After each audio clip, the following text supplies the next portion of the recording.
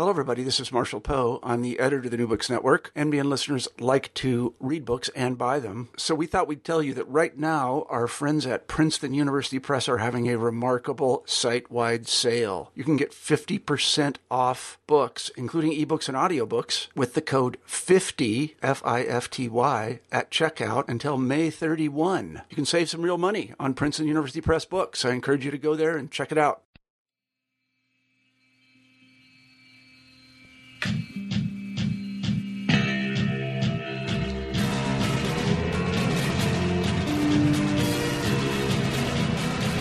Hello, everyone, and welcome to New Books in French Studies, discussions with scholars of France and the Francophone world about their new books. I'm your host, Roxanne Panchasi. My guest today is Catherine Brown, the editor of the collection Perspectives on Degas, and the book was published by Ashgate in 2017. Hi there, Catherine. Hi, Roxanne. Thanks so much for taking the time to speak with me today. It's great to be here. Could you get us started by telling our listeners a little bit more about yourself and what got you interested in working on French art? Absolutely. I'm an art historian based at Loughborough University in the UK, and I'm very fortunate to have a background in literature and art history. I studied French literature as an undergraduate, and then I went to Oxford to do a doctorate where I had the privilege of working with the great Proust and Mallarmé scholar Malcolm Bowie. And I think it was then, when I was writing about Baudelaire and looking at Baudelaire's art criticism, that I started to get very interested in intersections between poetry and painting, and also started reading all of that terrific art criticism that was produced by writers in the late 19th century.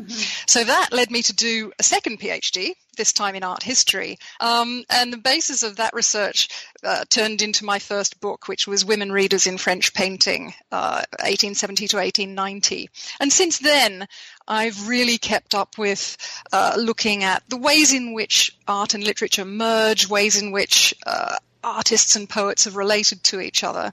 And Degas fits into all of that, and perhaps we can talk a little bit about that later when I can tell you a little bit about the chapter that I've contributed to this particular volume.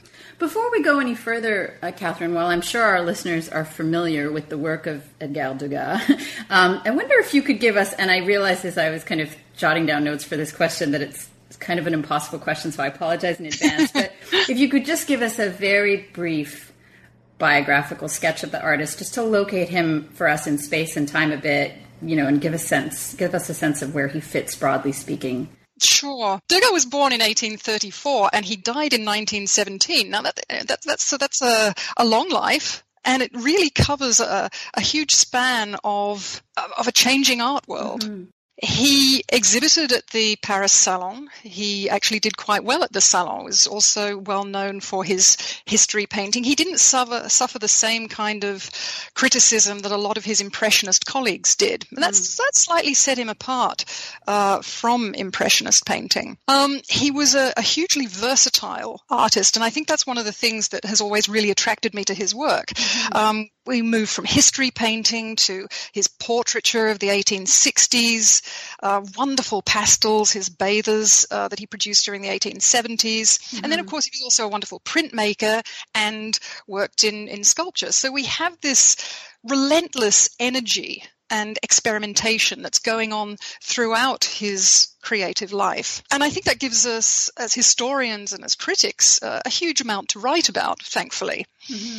If I can sort of just develop that a little bit, because I mentioned that his work sat uneasily with Impressionism.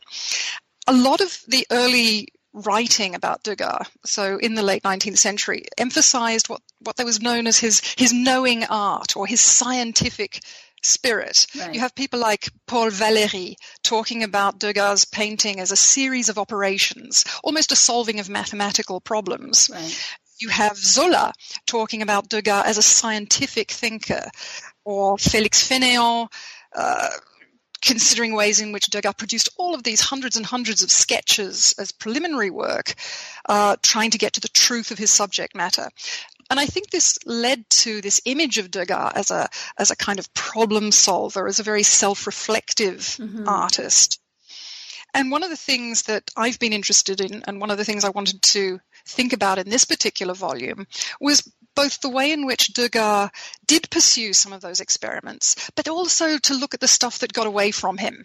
So thinking about the contexts, the scientific, the artistic, the sociological contexts in which his work was produced, ways in which his society shaped him, and ways in which sometimes he might have produced things where he wasn't wholly in control, or even where he relinquished that control. So there are all these wonderful balances to be found and tensions to be explored in this infinitely changing pictorial style. Right. So the book, Catherine, is an edited collection of essays on Degas, and somewhere, I don't know if it's in your introduction or the press page, it's noted that it's the first of its kind, really, in a couple of decades. Can you tell us a little bit about the genesis of the project? What made you decide to do an edited collection on Degas?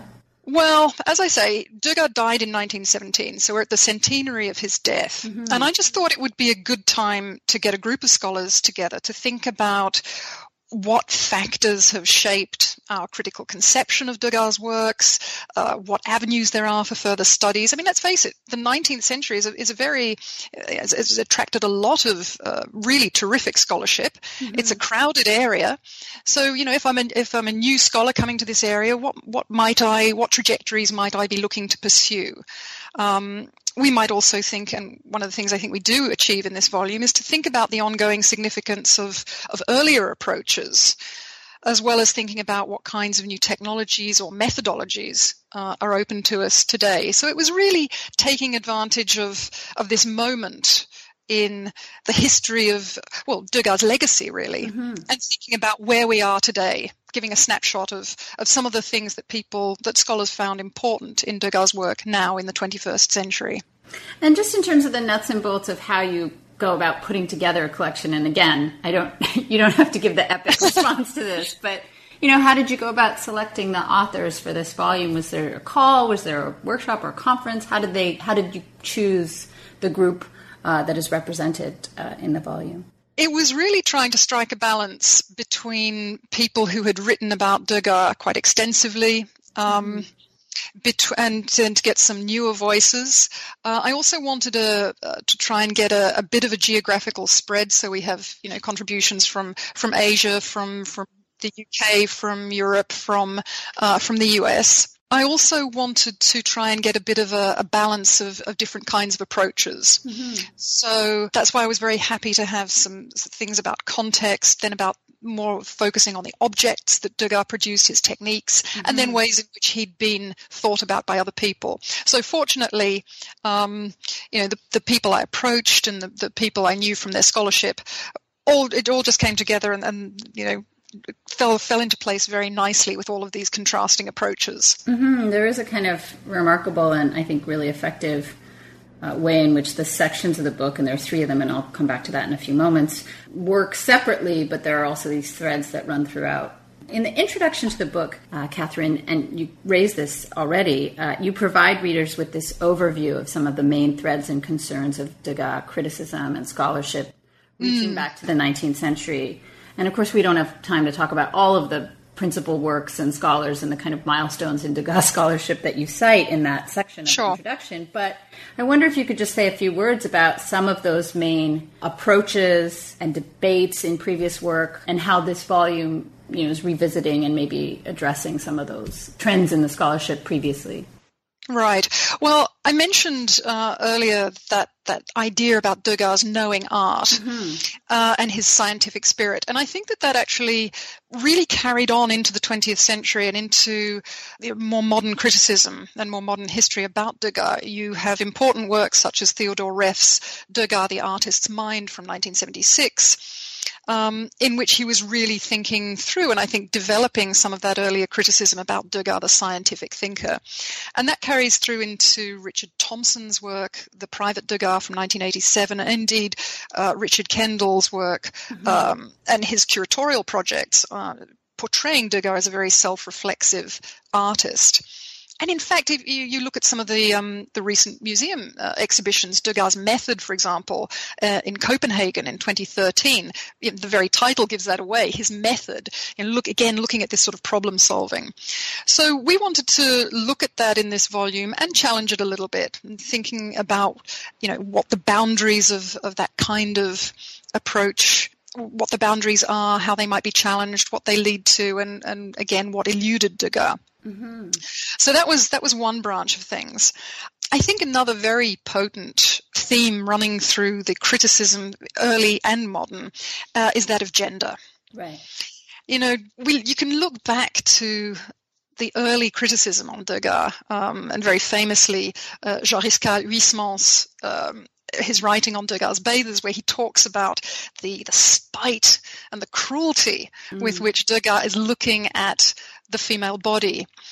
And I think that really marked ideas about Degas in the early 20th century and led to these charges of misogyny. Right. Degas the voyeur, Degas the exploiter of women.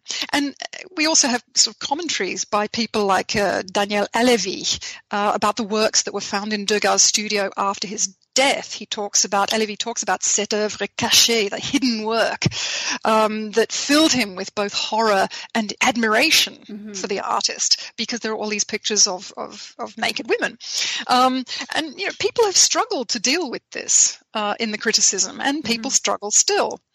And Norma Braudy, who I was delighted was able to contribute to this particular volume, she wrote a very important essay in 1977 called Degas' Misogyny, where she confronted this issue.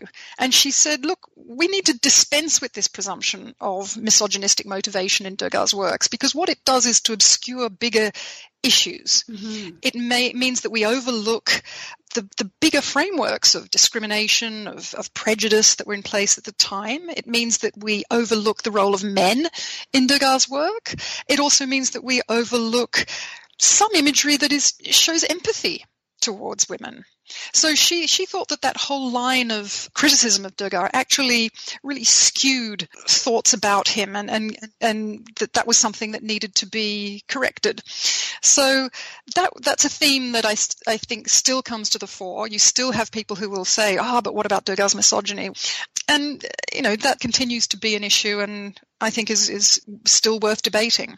One of the projects of this collection, balancing analyses of technical issues, art practice, you're looking at archival materials, exhibition, museum practice, the art historical debates and scholarship, all of these kinds of things are going on in this volume and need to be going on in the way that we think about Degas' work. And one of the kind of main threads here is to place Degas' work within the context of 19th century French life, and I'm sort of loosely quoting you here from the introduction. So could you just say a little bit about what that means, the connections that the different authors in the book and that you were interested in pursuing with the collection between Degas' work and the broader picture of French history during this period, which is, also hugely significant, so the last third of the 19th century right up through almost to the end of the First World War. Well, the first section is called Art in Context, Gender, Race and Labour, and they're the three pillars that we're looking at in that first section. And I think that the way in which the authors approach those themes are interconnected. We have Norma Braudy talking about working women, the laundresses, depictions of laundresses in Degas' work, working horses. It seems an odd connection to make, doesn't it? Women and horses. But to answer your question, one of the things that she points out is that at the time there were a lot of parallels made between women and horses, that women were viewed as subjects to be trained, to be broken in, to be used for labor. And there's some imagery by Daumier, some caricatures about that very subject. But that Degas actually showed sympathy in his works, and indeed in some of the sonnets that he wrote, for the plight of working horses. And similarly showed a kind of empathy for some of the working women that he depicted. And there's a wonderful pastel that Norma talks about, Washerwomen and Horses, that's in a museum in Lausanne. And this is quite late. It's a pastel from around about 1904, where he's really bringing the women and the animals together in a way that's very sympathetic, and again helps to break down some of those stereotypes about Degas as the exploiter of the female body. Right. So we get that theme of labor coming through there. And then that continues into the other chapters. Xiao Qian-Cang talks about Degas' depiction of racecourse scenes. Again, we've got the working jockeys. Mary Hunter is looking at imagery of the waiter in Degas' work. So another approach to the theme of labor, but this time from the point of view of masculine work. Mm-hmm. And then Anthea Callan talks about female spectatorship in Degas' wonderful Chanteuse de Café painting at the Fogg Museum in Harvard, where we're looking at women who are café concert performers, so singers in particular. So we've got all different aspects of labor coming through in that first section, including circus performance in Marilyn Brown's chapter as well. So intersections of the performing body and the laboring body that I think help to give a really good scene setting for a lot of Degas' work and place it in a broad social context. We've started talking then about the first section of the book, and I just want to back up for one moment to just talk about the overarching kind of organization of the book into these three sections. So the first is, we've just been talking about art and context, gender, race, and labor. The second section of the book is making and materiality. And the third is writing Degas. Could you say a little bit, Catherine, about the choice to organize the book the way that you did, or the way that you all did? Mm-hmm. Well, partly it fell together quite naturally in terms of what the authors themselves wanted to write about. But we're going from trying to give, as I say, a sort of stage setting in the first section, and then moving to something that's much more object-focused in the second section.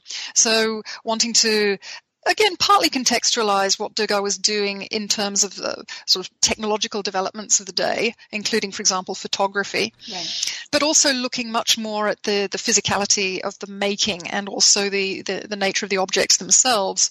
And then because this was produced in the context of the centenary of Degas' death, I also wanted to include something about ways in which we write Degas, or ways in which Degas has been written by, whether by his contemporaries or by art history. So that gave us a chance to reflect a little bit more on a little bit about the historiography, but also about the development of Degas' reputation and ways in which he was viewed both by his contemporaries and posthumously. In the first section of the book, one of the things I really like about this section of the book and the ways the different essays engage this is that it's truly a collection of essays, these first 5 chapters, that looks at gender not just in terms of a focus on, Degas' relationship to women or the role that women played in his life or the female body in the work, but that it takes seriously gender as a kind of broad spectrum of thinking about femininity and masculinity, thinking about the relationship between humans and animals, thinking about the intersections between gender and labor and race. And I don't want to leave our discussion of that section without really zooming in a little bit on this question of race, because I feel like while, as you say, the theme of gender has been there really since the beginning of Degas criticism and scholarship, I wonder about the history of thinking about Degas' work in relationship to race, what that longer-term history is, and how the book, and especially Marilyn Brown's essays, sort of contributing to drawing on maybe more recent scholarship in race and post-colonial studies to think about that issue in his work. Yeah, I really wanted to include Marilyn Brown's article about Miss Lala at the Cirque Fernando, a wonderful painting in London's National Gallery from 1879. That was an essay that had been published in the Art Bulletin, and I wanted to give her the chance to update it in the light of some more recent scholarship and some more recent archival material that's come to light. Her work on Degas and race has looked at Degas' the branch of his family that was in New Orleans, and there's the wonderful painting of the Cotton Office in New Orleans, and thinking about Degas' own family heritage, ways in which Degas' experiences in New Orleans may or may not have played out in his work. The most important thing I think that Marilyn talks about, of the many important things that she talks about in that essay, is the way in which we can look at the image of Miss Lala at the Cirque Fernando and think of the protagonist, Miss Lala, whose real name was Olga, not just as some colonial object that's been represented by a Western male white painter, but as an agent and a subject in her own right. And I think one of the things, and this is, I think, one of the important parts of the essay that comes through in this revised version, where Marilyn has had access to a particular letter, a new letter that's come to light by Degas, that Olga herself had played an active role in the setup of that scene. When she came to Degas' studio and was doing the posing, that she was actually giving her own input onto how the thing can be constructed and how she would be posing. So she has an agency that has not been there in a lot of the scholarship to date. So Marilyn does, I think, a terrific job of locating the work in relation to lots of other imagery of the circus and of colonial subjects of the period, pseudo-scientific discourses about race. But for me, the crucial point is the way in which Marilyn shows how this work, or how Miss Lala herself, how Olga herself, assumed this active role that helps to counter, if you like, some of these existing ideas that have just gone by sort of unchallenged in our scholarship to date. In this particular essay, the idea of Degas' family certainly plays a central role. And I'm just wondering, when you talk about this in the introduction, and you brought this up earlier, the idea that Degas, what is the expression, the pictorial problem solving is really dominant in terms of the scholarship. And I just wonder what role his biography, I don't really know. I realized when I was reading this book that, often with artists, poets, writers, some scandalous story about their and I realized I don't really know very much about Degas as a figure, about his personal life, or about any of those kinds of things. And has that played a role in this scholarship to any great extent? I think historically it has, in good ways and bad. I think certainly a lot of earlier scholarship made a big point of the fact that Degas never married. And people have thought about the ways in which his portrayals of women might somehow have been related to the fact that he was a very solitary figure and that he didn't have any particular close relationship that we know of, to long-lasting relationship to a woman. I don't want to make too much of that. I think I get very nervous when trying to unpack biography into our interpretation of a particular artwork. But certainly people have. I think obviously there are ways in which biographical aspects of the artist's life are important, and you're right that does come through in Marilyn's essay. She talks about his trip to New Orleans to meet the New Orleans branch of his family, at the time he spent there, and the fact that on his mother's side there were members of the family who were Creole. So a racial mix, how that might have played out in terms of his own identity and his own attitudes to racial issues. So yes, I think, things like that are certainly worth debating. And equally, I think we've got to be aware of the limitations of what we can deduce from that for the purpose of actually interpreting the artworks. Right. I get the sense from the whole collection, really, especially this first section, but the second and third as well, that, when we think about Degas in relationship to the politics of this period in French history, in a broad sense, there's so many things that come through: question of modernity, spectacle, leisure, class, relations, all of these things. I just wonder if there's a place in the Degas scholarship and what you would say about the role of politics in a really narrow, traditional sense. What was Degas' political stance? Degas was quite a conservative character. And I think he will go down in history most notoriously for his stance in the Dreyfus affair. He was, unfortunately, a noted anti-Semite. And his attitude to the Dreyfus affair led to his break with his once close friend, the Jewish writer Ludovic Halévy, which is something that I talk a little bit about in my chapter. Halévy's writing and the book that Degas illustrated, or at least the illustrations he was going to do, La Famille Cardinale. Halévy's stories are a critique of the Third Republic, or a satire at least, on a lot of the Third Republic values, on its anti-clericalism, on social life at the opera, on politics. And Degas kind of shies away from all of that and really does a set of illustrations for those stories that focus on their anecdotal aspects of two young dancers and their life at the opera and all of their male admirers.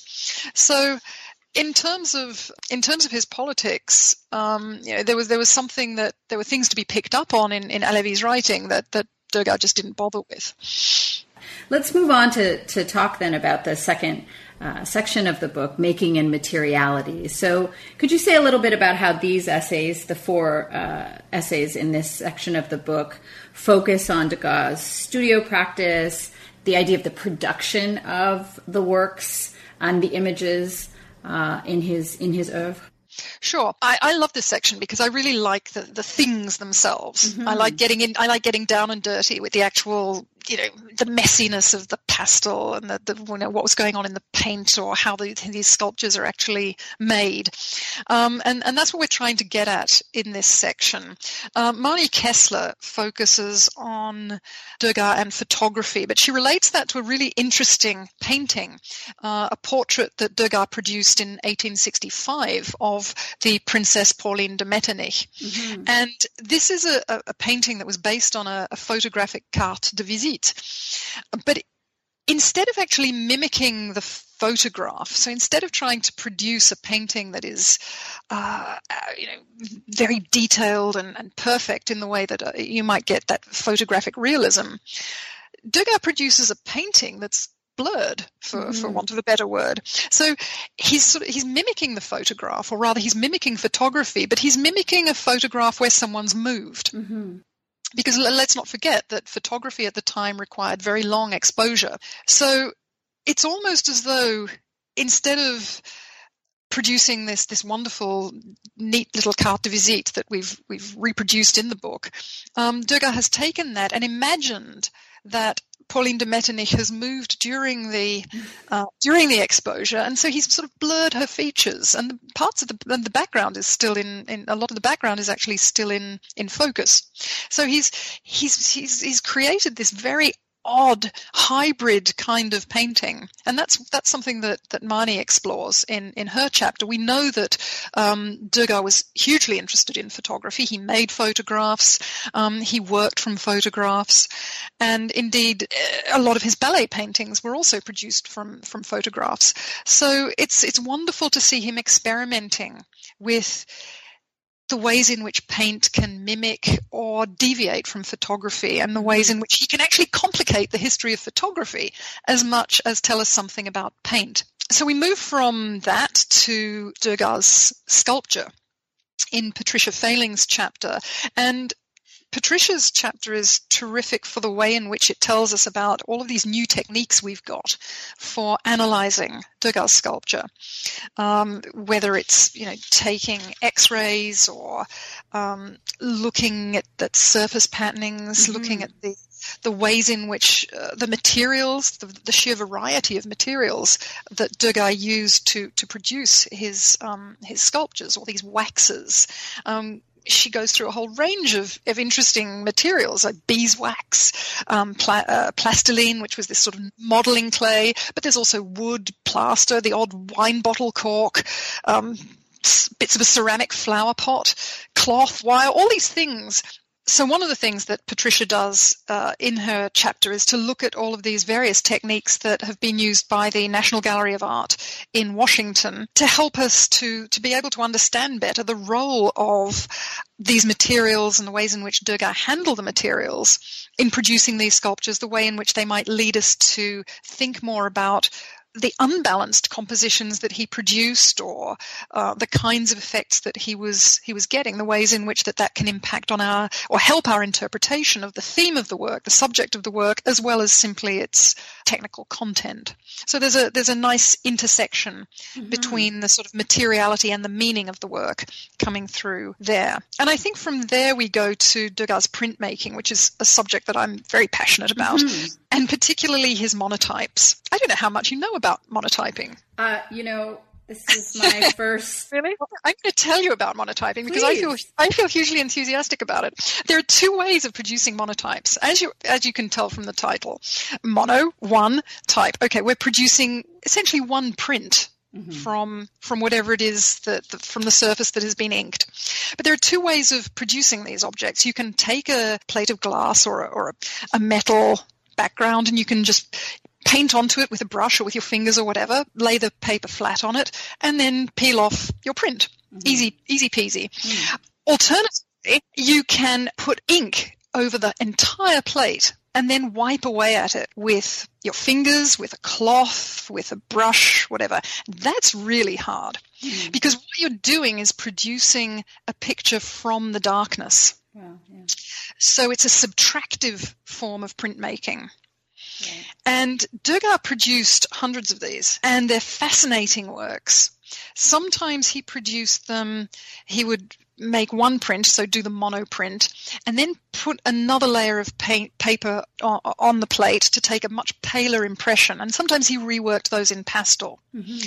But the monotypes themselves, so the main works, are a strange body of work. Because of that difficult way of working in that subtractive method, a lot of these works are very indistinct, or the shapes shift around a little bit, or you can see his fingerprints on the plate. All of these strange interventions. There's an element of chance in these works. And that's what Jonas Beyer focuses on in his chapter. He talks about these Darkfield monotypes as works in which Degas kind of loosened his garters and freed himself from academic constraints. Because he was a wonderful draftsman, Degas. As I said earlier, he produced lots of sketches. He was noted for the precision of his draftsmanship. And here in these monotypes, we have these strange, mutable works where he seems to have thrown all of that precision out of the window. And Beyer talks about ways in which these seem to be pictures that were left in a kind of visual and conceptual flux. So they have that kind of fascination. And then monotyping, although it's monotyping in the light field, primarily in the light field manner, so where you paint or make your marks on the plate. So that's that first type that I described. That's the kind of printmaking that he used for his images produced to illustrate Ludovic Halévy's series of stories, La Famille Cardinal, and that's the chapter that I've contributed. Right. So in this chapter, Catherine, you look at these illustrations and you're challenging the ways that they've been read previously as a kind of satire of lower middle class family life and values. And you offer a new reading that actually links these images to the French publishing industry. Could you say a little bit more about that? Sure. This chapter really comes out of my interest in these intersections between literature and the visual arts, between poetry and painting. So it really goes to the heart of some of my core research interests. Halévy's stories they're light literature. They were fun. They were hugely popular in the late 19th century. They were published in the early 1870s, and they stayed in publication. They stayed in circulation into the 20th century, and had lots of different editions, most of which had little vignettes and illustrations by professional illustrators. So very popular works.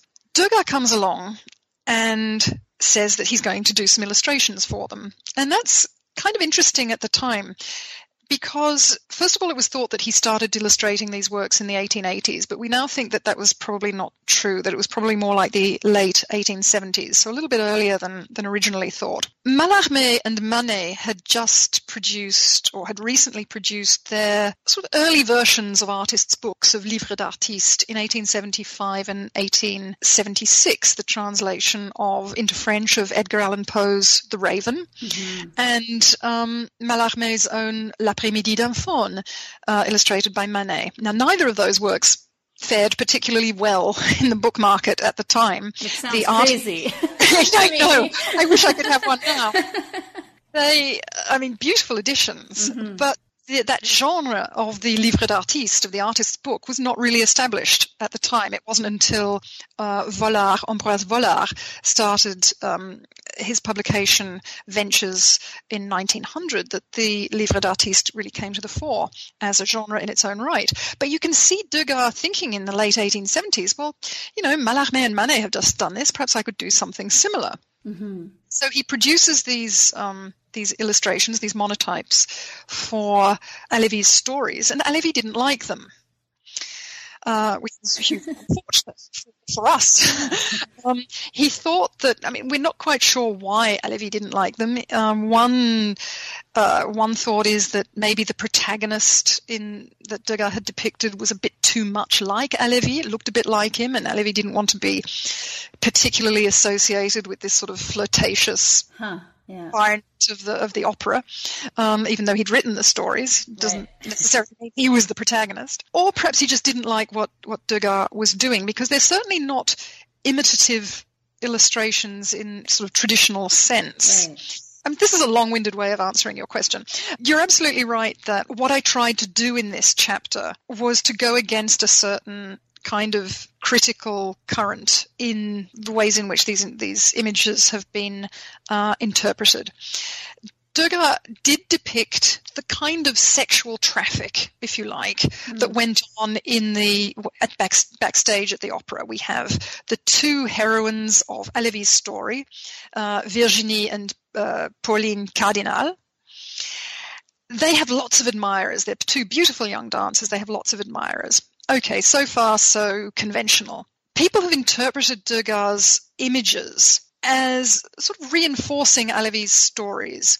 So looking at ways in which the young women have been objectified or exploited, or victimized, that they're being ogled, that they're the object of a male gaze.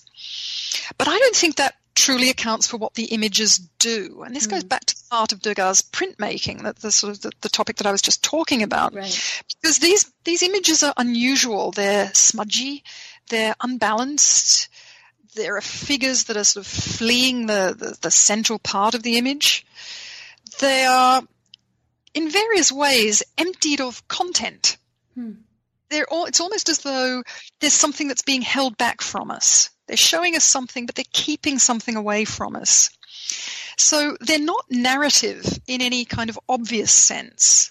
So while Halévy's stories are all about sharing and conversation and conviviality, Degas' images, I think, are more complicated because they hold back. They don't give us quite what we want. They don't tell us enough of a story. So I think there's a tension between the narrative, these entertaining little narratives, and then something more difficult that's going on in Degas' work. And so I think that has a sort of dual function. It was probably one of the reasons why Halévy didn't like them. And it was also, I think it's also led to a kind of reductive critical thinking about the images as just sort of, the traditional kind of, well, this is exploitative. Whereas I don't think they are. I think they're doing something that's much more complicated. And that's what I was trying to bring out in my chapter. Listening to you talk about, well, your own chapter, but also the other ones in this section, and really in all of the sections of the volume, Catherine, I guess I have a question about, the uniqueness of Degas and the way we talk about an artist, but, how you as authors, you in particular as an author and an editor of this collection, that, you don't only work on Degas, you work on other artists and work as an art historian. But how do you negotiate that as a researcher, an author, and then an editor of a collection focused on a single artist, that movement into a realm of the unique genius of Degas, and where do you sort of sit on that spectrum of how we might think about that? And, just as a general kind of methodological or even just a challenge, as we've been talking about the technical innovations and the ways in which, I was getting so excited about, I like Degas, but I was getting particularly excited about, as I was reading these essays, about his unique genius throughout the series. And I just wonder if you have any thoughts on that as a challenge. It is a challenge, and there's obviously a lot of myth-making about artists and about artists who have for good or ill, gone down in history as great artists. These are problematic terms. These are problematic categories. They raise all kinds of questions that we're familiar with about, who's in, who's out of the canon, sure, and so on. Where do I stand on that with Degas? Well, I guess I'm going to take the easy way out and just say, well, look, I think that there are so many things going on in Degas' works that remain for us to think about, to look at, to examine, to enjoy, to debate. And that can only be a good thing. Right. Regardless of canons, regardless of conceptions of genius and all of that. Can I get autobiographical here? Sure, is that allowed? This is one of the reasons I do these, is I get to hear, and everyone else gets to hear, the stories of what aren't in the book. Yes. This is not scientific. This is not intended to be scientific. Totally fine, I grew up with a poster on my wall in my bedroom, and it was Degas' The Ballet Class, and it's a magnificent canvas from the early 1870s. It's in the Musée d'Orsay, and it's an unglamorized image of labor. It's it goes back to what we were talking about at the very beginning of our conversation. It is a group of women who are rehearsing. There is the ballet master there. It's a big canvas. It's compositionally complex. And the thing that meant that picture stayed on my wall for so many years was that I always found that there was so much in it to look at that I could keep looking at that picture and discover something new. There was a wealth of detail. There's something going on in every corner of that picture, from a little dog in the foreground to a woman scratching her back to someone else adjusting her bodice to a woman who's reading a little note. That there is this wealth of detail in that work, and I haven't stopped looking at Degas ever since. That there is this, as I said, I think at the very beginning, there is this energy and this restlessness, this willingness to experiment that you find in Degas throughout his entire life, and so many different styles. He kept experimenting. He kept changing and challenging everything that he'd done. And there is, I don't think we've exhausted that yet. So I have absolutely, if I had someone coming to me, if I had a graduate coming to me to say, I want to work on Degas, I would say, great, you go ahead, because there is work of real aesthetic density there that we can continue to debate and look at and find new things to say. So although it's a crowded area, and although there's a lot of good scholarship out there, I would never dissuade anyone from looking at or writing about Degas. The way we've talked about putting together a volume and having it appear in 2017 on the centenary of Degas' death has had to do with sort of looking back. That is, a good moment or an opportunity to look back and sort of rethink some of these paradigms and ways that his work has been approached by scholars and others. Do you think, when you were talking about the genius question, do you think that there are also these moments, right, of people, artists, great artists from various periods and contexts coming back into fashion as far as scholarship goes, as far as exhibition and museum practices go, I imagine as well, that is 2017 or this moment or is it a moment for Degas in some particular way, would you say?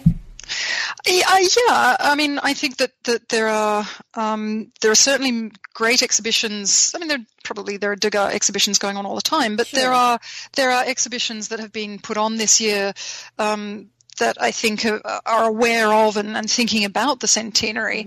There's been a terrific exhibition recently at St. Louis on Degas and millinery that's just transferred to the Legion of Honor Museum in San Francisco. We've got Degas, A Passion for Perfection, coming up at the Fitzwilliam Museum here in Cambridge in the UK, that's going to be transferring to the Denver Art Museum. These are certainly exhibitions that are thinking about Degas' legacy and the way in which he's been exhibited and people have thought about him, in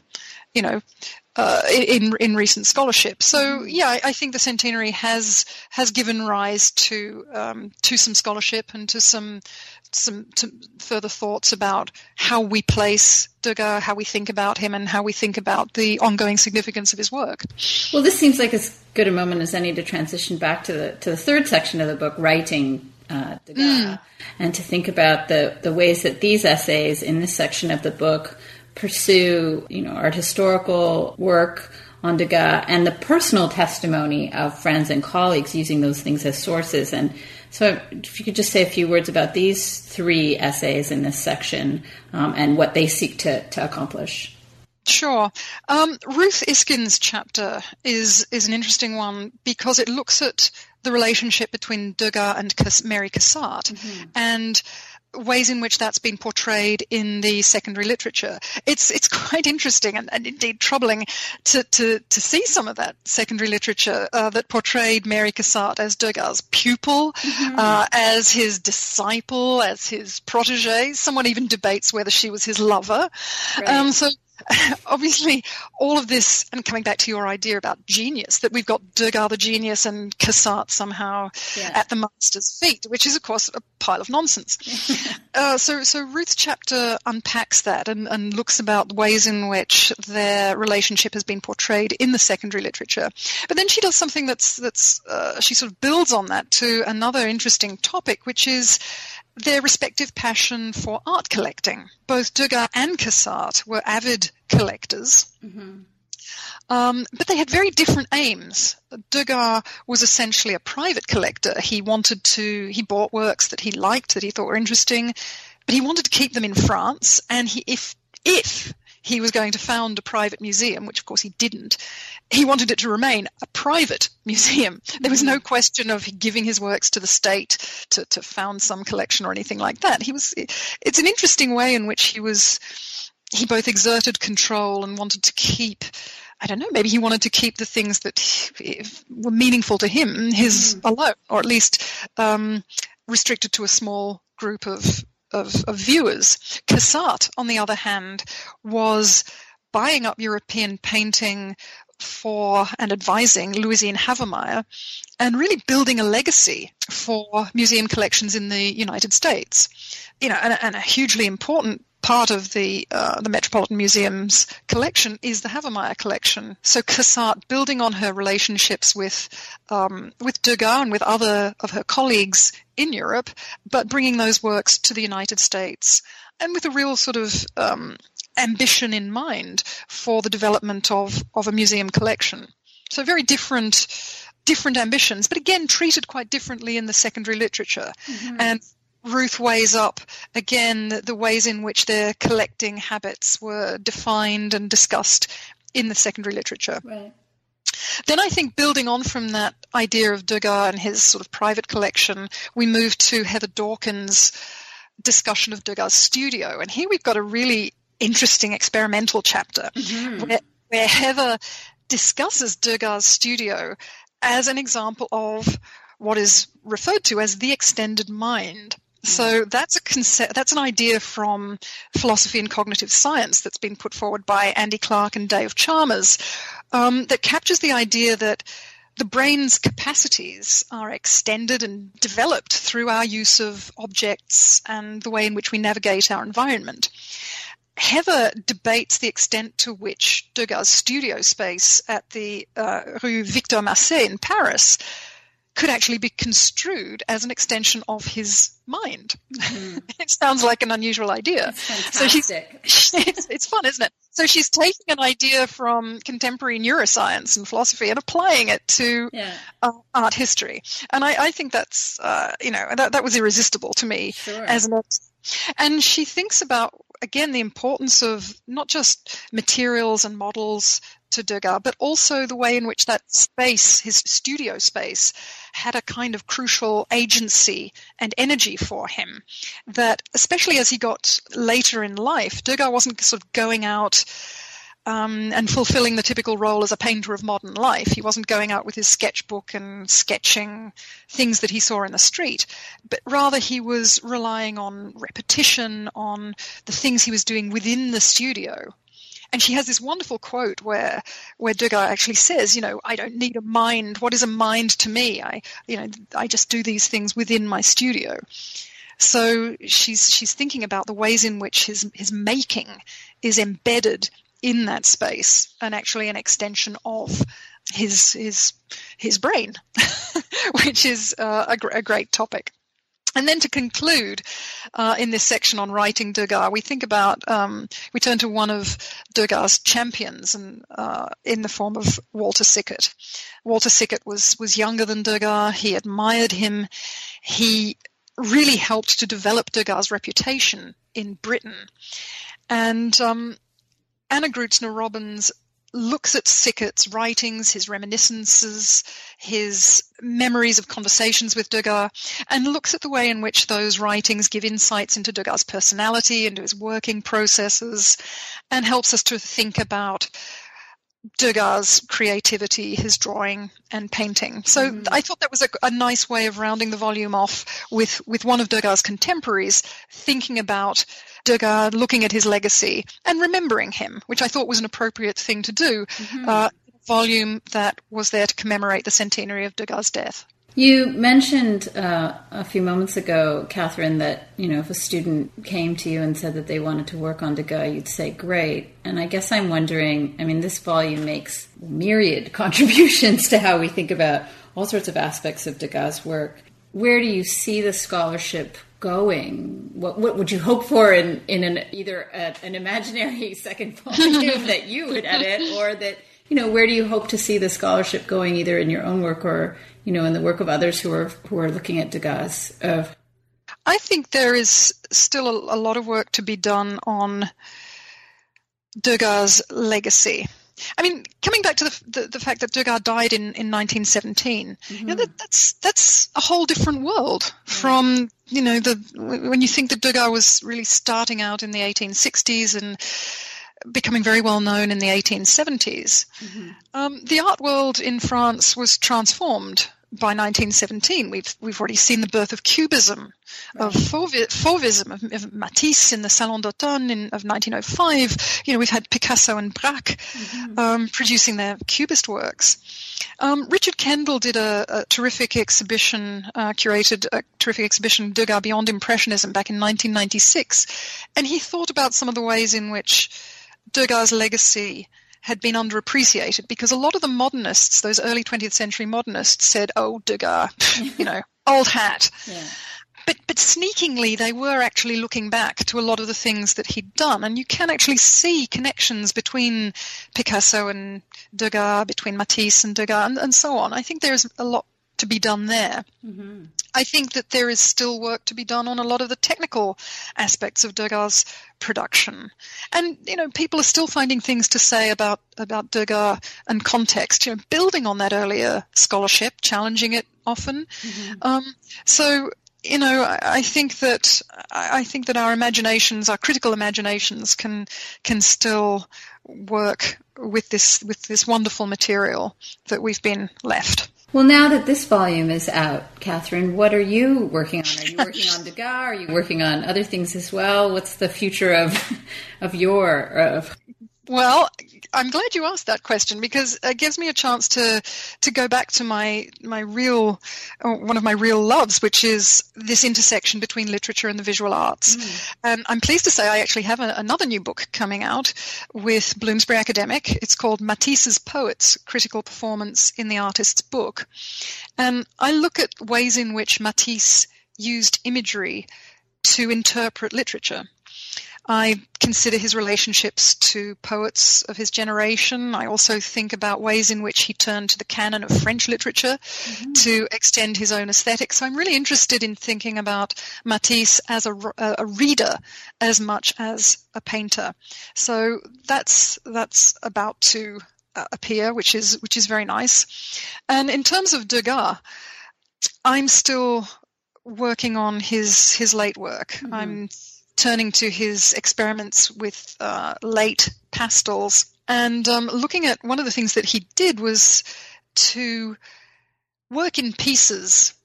He would work on pieces of paper and then build out those pieces of paper, literally pasting other bits of paper so that his compositions became increasingly augmented in different ways.